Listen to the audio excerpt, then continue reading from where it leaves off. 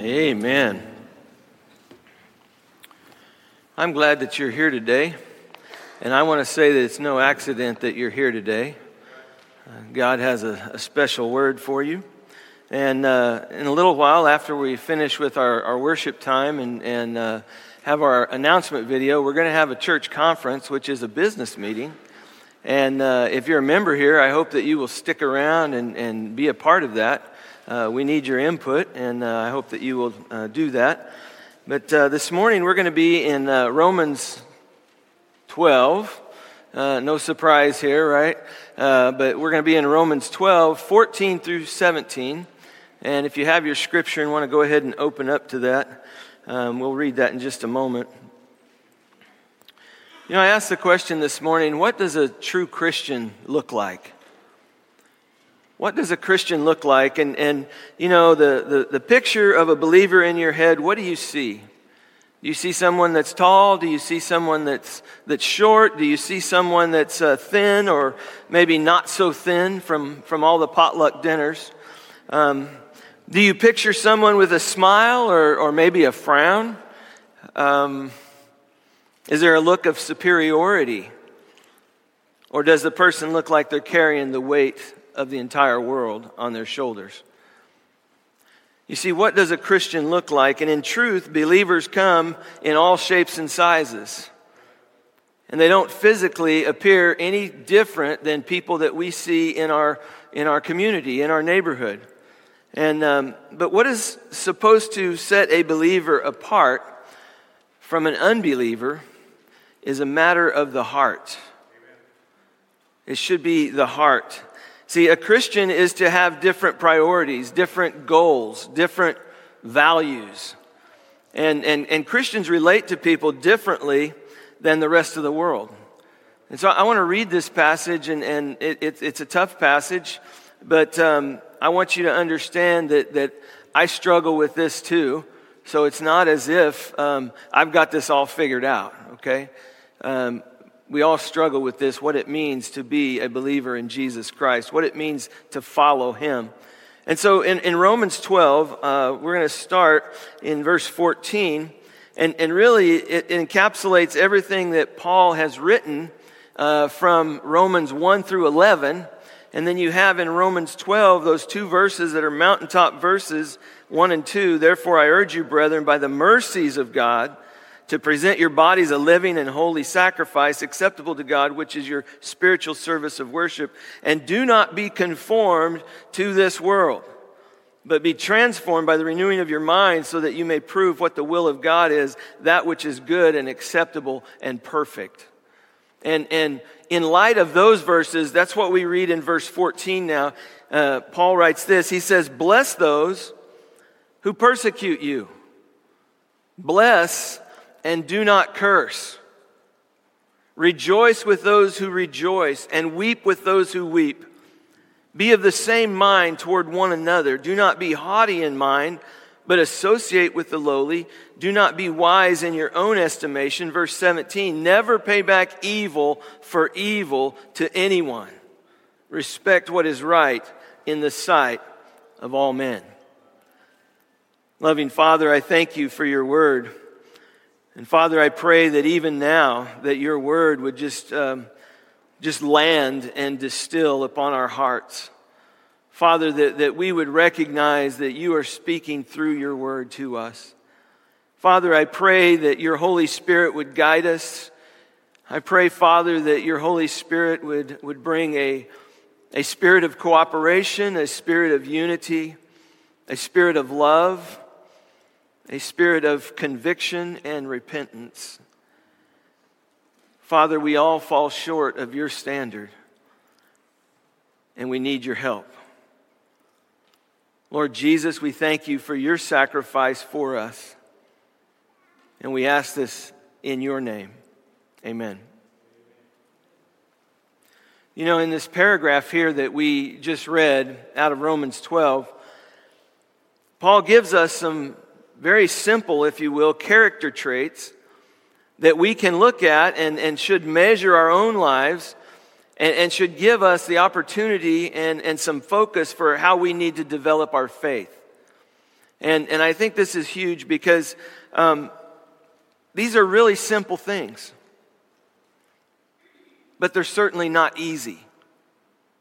They're simple, but they're not easy. And the first one I want to talk about is restraint and perspective. And you know, some of you have probably seen I call it a quirky movie, the Princess Bride. And in that movie, you got Farm Boy, okay, who's madly in love with his Buttercup, okay. Farm Boy is the hero of the story. And whenever Buttercup asks Farm Boy for something, he always responded the same way. He says, "As you wish."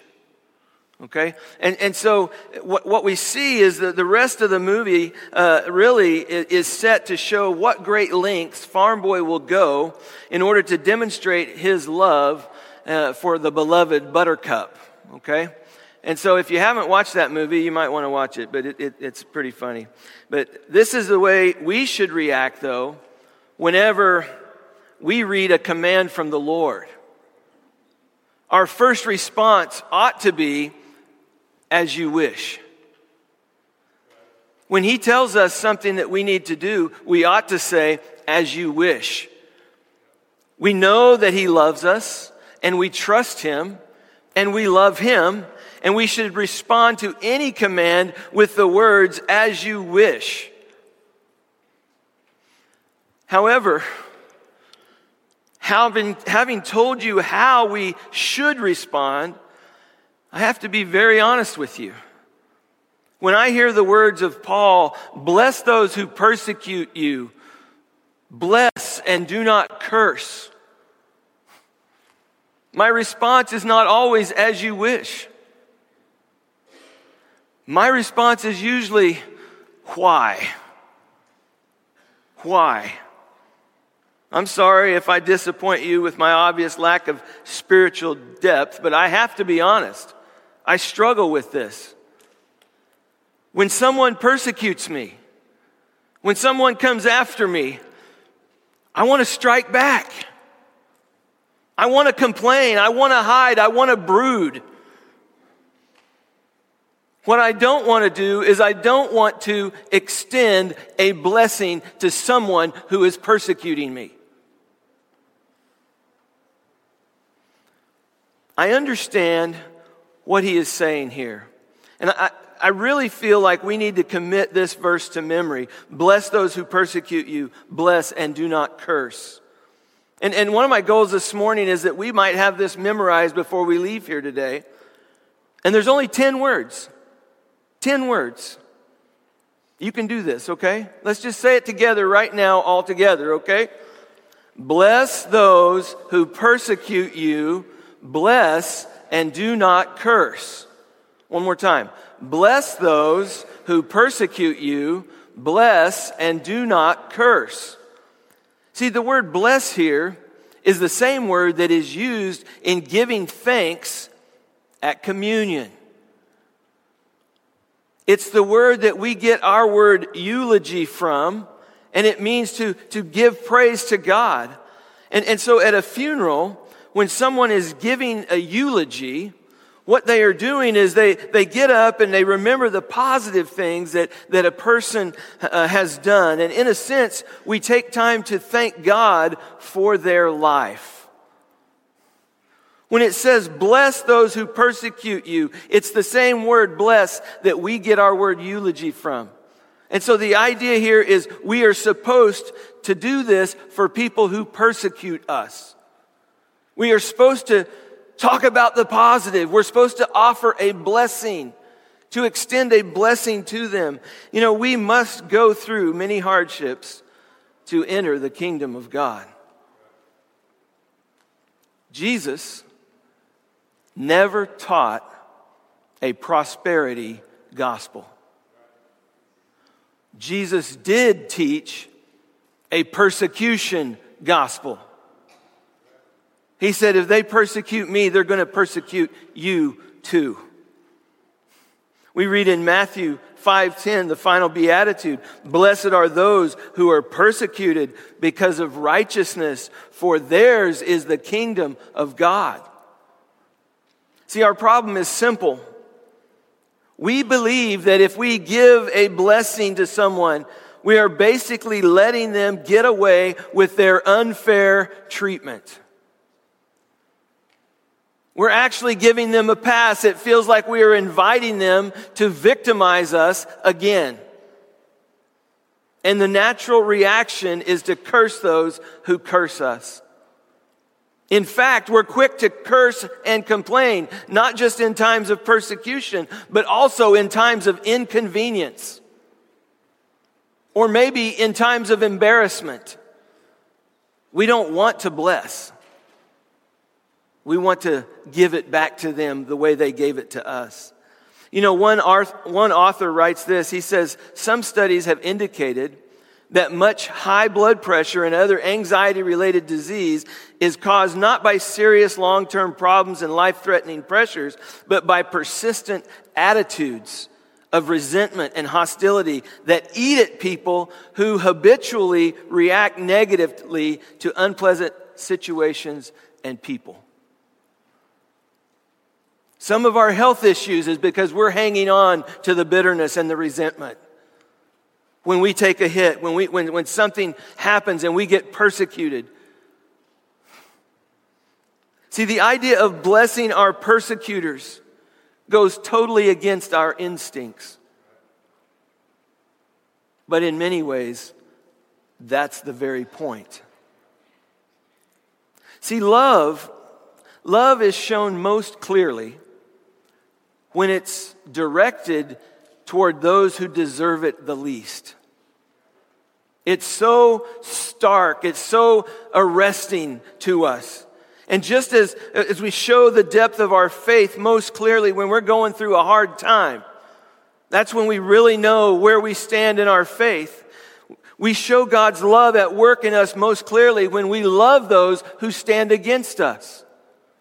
I mean, it's such an eye-opening thing. We need to see past the actions and focus on the deep spiritual need of those who are persecuting us, those who are hurting us. You see, the pattern is pretty clear. When Jesus was hanging on the cross, and it was your sin and mine that put him there. When he was hanging on the cross, he said, "Father, forgive them because they don't know what they're doing." They have no clue what they're doing. When he was approaching Jerusalem, he was heading towards his execution. He was going to be crucified on the cross. And as he was heading toward Jerusalem, when he saw the city, when he saw the people, he began to weep. He was weeping over them. When Stephen was being stoned to death as the first post-resurrection martyr, it said that he prayed for his killers. Throughout the centuries, the brightest lights in the Christian world have been those who could extend a blessing to their enemies. I mean, there's countless stories of people who've forgiven and loved, even maybe the person who killed their child. We see this sometimes in the news and in the courtroom and things like that. And when they show this love, they reveal the supernatural work of Jesus in them. Okay, we got to say it again. Romans 12:14. Bless those who persecute you. Bless and do not curse. Next, the Apostle Paul continues, and next comes empathy. The second characteristic that he gives here is to rejoice with those who rejoice and to weep with those who weep. We would call this empathy. It's the idea of feeling with someone else, with another. And maybe you've heard the old saying, it goes like this: a shared joy is twice a joy, and a shared sorrow is half a sorrow. It's a concise way of describing what we need to grasp, because a shared sorrow becomes half a sorrow. In times of sadness, in times of loss, we feel all alone. When someone shares our sorrow, they lessen our pain. I mean, read the story about Job and his friends. When Job was going through great anguish, his friends came and they sat with him. They didn't say anything. They simply shared his pain. They were there with him. So on the surface, this is easier said than done. Have you noticed that we always think that what is happening in our life is so much more significant or difficult than what is happening in someone else's life? We think that because it happened to me, to you. And we think, you know what? It's so much worse than what's going on in my life. And many times when we get together with others, we tell what we've recently endured. And we like to compare maybe our moans, our groans, our complaints. But listen,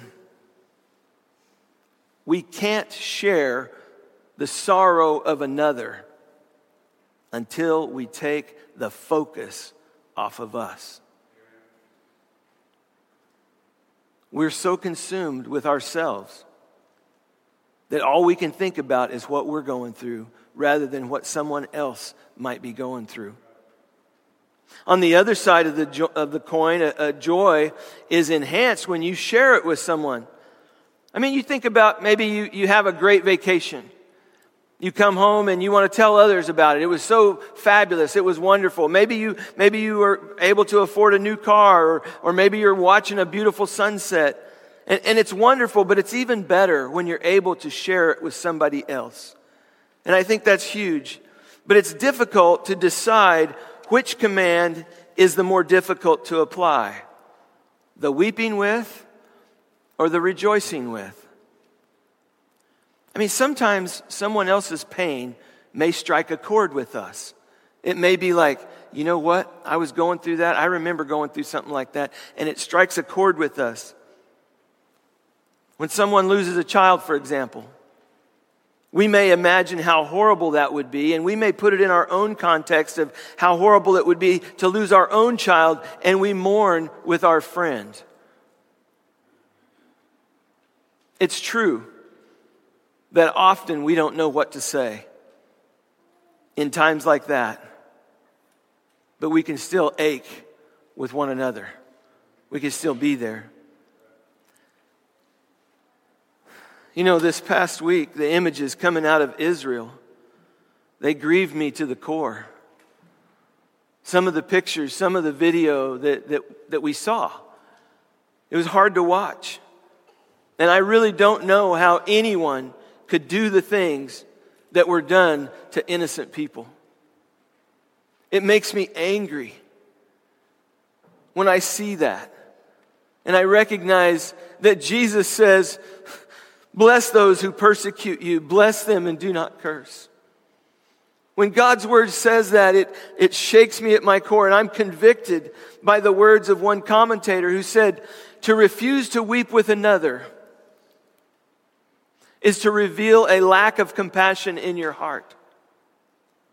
And to refuse to rejoice with another reveals envy in your own heart.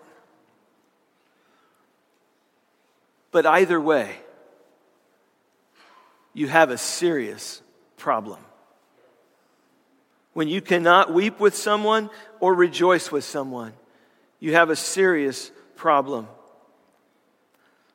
Moving on to the next trait here, verse 16. I don't know who's calling me at this time. Be of the same mind toward one another. Do not be haughty in mind, but associate with the lowly. Do not be wise in your own estimation. Basically, being able to be easy to get along with.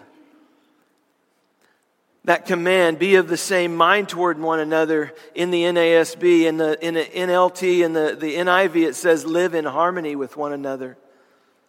See, I think Dr. Boyce states it succinctly when he says this. He said, Christians should be easy to get along with. That's what he said. Christians should be easy to get along with. He's talking about not making sparks or causing turmoil. He's saying we should not be like those Christian crusaders who were always looking for a fight and hunting down Christ's enemies. We are to love and win people, not root them out and beat them senseless. Do you remember what the chief concern of Jesus' final prayer in the garden that was recorded in John 17? He prayed that his followers would be one with one another. And Jesus knew that the world would draw its conclusions about who he is from the way his followers treated each other. I mean, this sounds really simple. Be of the same mind toward one another. Don't be haughty in mind, but associate with the lowly. Don't be wise in your own estimation. But folks, it's not so easy. It's not the case. Because Christians often come across as being harsh, as being judgmental, as being quick to turn our backs on someone else. It seems that we are prone to forget some very important but simple facts of life.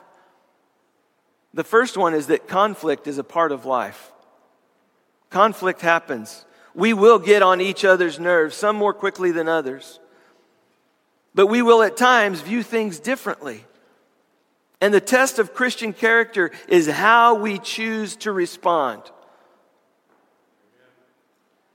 We can respond with grace, or we can respond with hostility. But the choice is ours. Jesus tells us in his word that we need to follow him, and they'll know that we are Christians by our love for one another. See, we are not always right. And I want to say you are not always right. Can we admit that today? We're not always right. Sometimes we get it wrong. This is going to be a revelation to some of you, but it's true for sure. Everyone has something to teach us. Being of the same mind requires that we be open to new understanding. Maybe we haven't walked a mile in their shoes. Maybe we don't know. We're all not at the same place spiritually. I mean, some of us may be passionate about a theological issue while others are being convicted about a social issue. You know, maybe one person may have great experiences and another may have a great ability to hear the whispers of God's Spirit. Some are applauded by the masses while others are being used by God to change lives in the shadows. But being different is not a matter of being better than or worse than. It's just being different. He equips us differently. You see, the Christian life is not a competition. It's a relationship. I'm not in competition with anyone else. I'm in a relationship with Jesus Christ. And sometimes when we talk about rewards in heaven, we make it sound like we are in competition. To see who's going to get to sit closest to the throne of God's grace. You know, it's like we're missing the point. It's not a question of where we sit or where we stand or where we kneel in relationship to the throne of heaven. What matters is who is on the throne. That's what matters. Because if it's anybody but Jesus Christ, you got things messed up. He needs to be on the throne. And you know, when we stop trying to rank each other and compete with each other, it becomes a great deal easier to help each other to grow in grace and in truth. We're going to say it again. Bless those who persecute you. Bless and do not curse. I mean, you're going to have this when you leave here, I know. Humility. Let's talk about humility. He says there, do not be haughty in mind, but associate with the lowly. Do not be wise in your own estimation. I mean, Paul is telling us that a believer should be humble. True humility requires that we eliminate the social and the economic barriers. We must come to see that all people are loved by God, regardless of their social standing, regardless of their income level, regardless of their nationality or their gender. You see, our job is to see people, not labels. Social barriers come because of our pride and because of our conceit. Somehow we have drawn the conclusion that we are better than someone else because we have more stuff than them. Or we have been blessed in different ways, and somehow we think that qualifies us as better. See, the Bible clearly teaches that humility is to be the mindset of every believer. Humility. We're told that Jesus humbled himself. He took on the form of a servant. It was our Lord, the Lord of all creation, who knelt and washed the disciples' feet. Several times Jesus told us, "He who exalts himself will be humbled, and he who humbles himself will be exalted." You know, there are many stories and legends, if you will, of the humility of a man named Principal Cairns. Now, he would never enter a room first. He always said, "You first, I follow." Once he stepped onto a platform. He was going to give a talk, and there was a great burst of applause in welcome for him. He stood aside and let the man after him come first, and then he himself began to applaud. And he never dreamed that the applause could possibly be for him. He thought it must be for the other man. Folks, that's humility. Recognizing it's not about us. See, the world longs for people with that kind of humility. And William Barclay gives us two ways of maintaining humility. The first one is we must realize the facts. However much we know, we still know very little compared to the sum total of knowledge. We only know a little bit. However much we have achieved, we still have achieved very little in the end. And however important we may believe ourselves to be, when death removes us or when we retire from our position, life and work will go on just the same. See, we must constantly compare ourselves to God's standard, not the standard of other people, but to God's standard. See, it's when we see or hear the expert that we realize how poor our own performance is. You know, I might think I'm a pretty good chef, and then when I start watching some of these TV shows, it's like, man, that guy's got it going on. I don't know if I could do that. Okay? Maybe you hear somebody that plays an instrument, and you think, you know what, I like to pick around on the guitar, but then you hear somebody who has it mastered. And all of a sudden you feel like, man, I'm not near as good as I thought I was. That guy's way better than me. But if we set our lives beside the life of the Lord of all creation, then we will see our unworthiness in comparison to the radiance of His sterling purity. Our pride will die, and our self-satisfaction will shrivel up.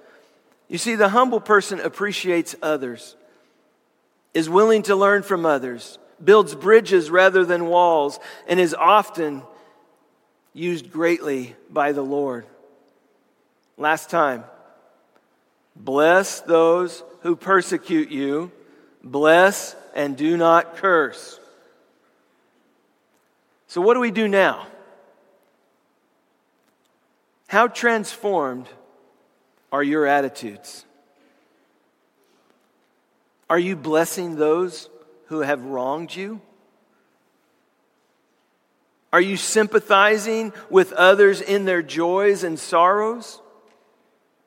Are you practicing humility through true Christian unity? Are you practicing that by taking the lowly job?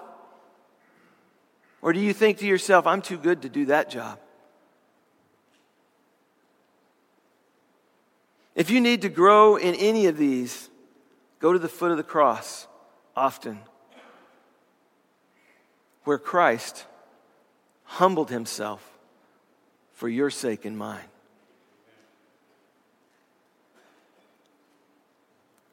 So for some application, let's just make it personal, okay? Think about your difficult relationships and interactions from this past week. I want you to take some time and ask God to bless those whom you've had those discussions with or whatever, to bless them instead of blasting them, the one that you're thinking about. You know, someone has observed that our enemies are not necessarily those who hate us as much as they are people that we hate. The problem very well may be right here in our own heart. Who has wronged you more than others? See, it's reflexive to want to hurt people as much as they have hurt you.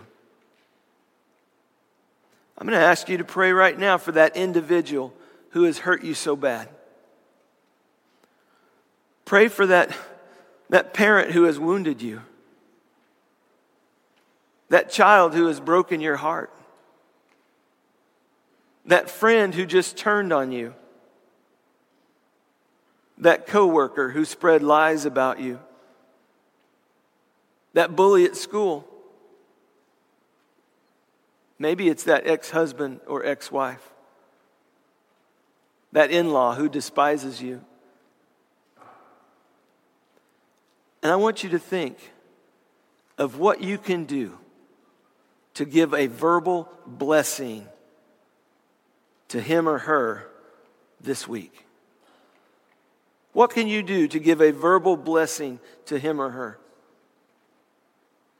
See, some of you are really struggling with that, aren't you? Because you're like, I don't want to do that. I like the practical advice that Ray Pritchard gives at this point. He said, when faced with someone who has mistreated you, ask God to do for them what you want God to do for you. Ask God to do for them what you're wanting Him to do for you. See, the mere practice of blessing instead of blasting will change. It will transform your attitude. The shift in your spirit might be incremental. It might be small. But who knows what God will do in your heart if you begin extending that blessing instead of seeking retribution, asking God to help you to be redemptive. Maybe God will use you to reach that person that's been persecuting you as they see Jesus Christ in you. It really comes down to this. Do I really believe that if I follow what the Bible says, that God will show up and do what only He can do?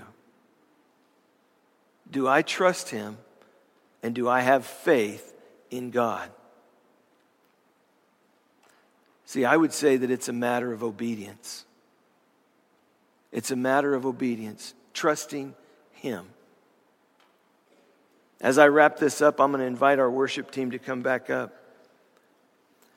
You know, Jesus never said that living as His disciple would be easy or popular. In fact, He went to great lengths to warn us that it would not be the case, that we would be persecuted. And our challenge is to train our hearts to pursue that which is good, that which is pleasing, that which is holy, knowing that these are also the things which are satisfying, which are life-changing, which are eternally significant. See, I would say to you this morning, it's a big job. So we better stop talking about it and start working on it. Would you pray with me? Loving Father, I thank you for this time. Father, the words of Scripture sear our hearts and our consciences. Father, we know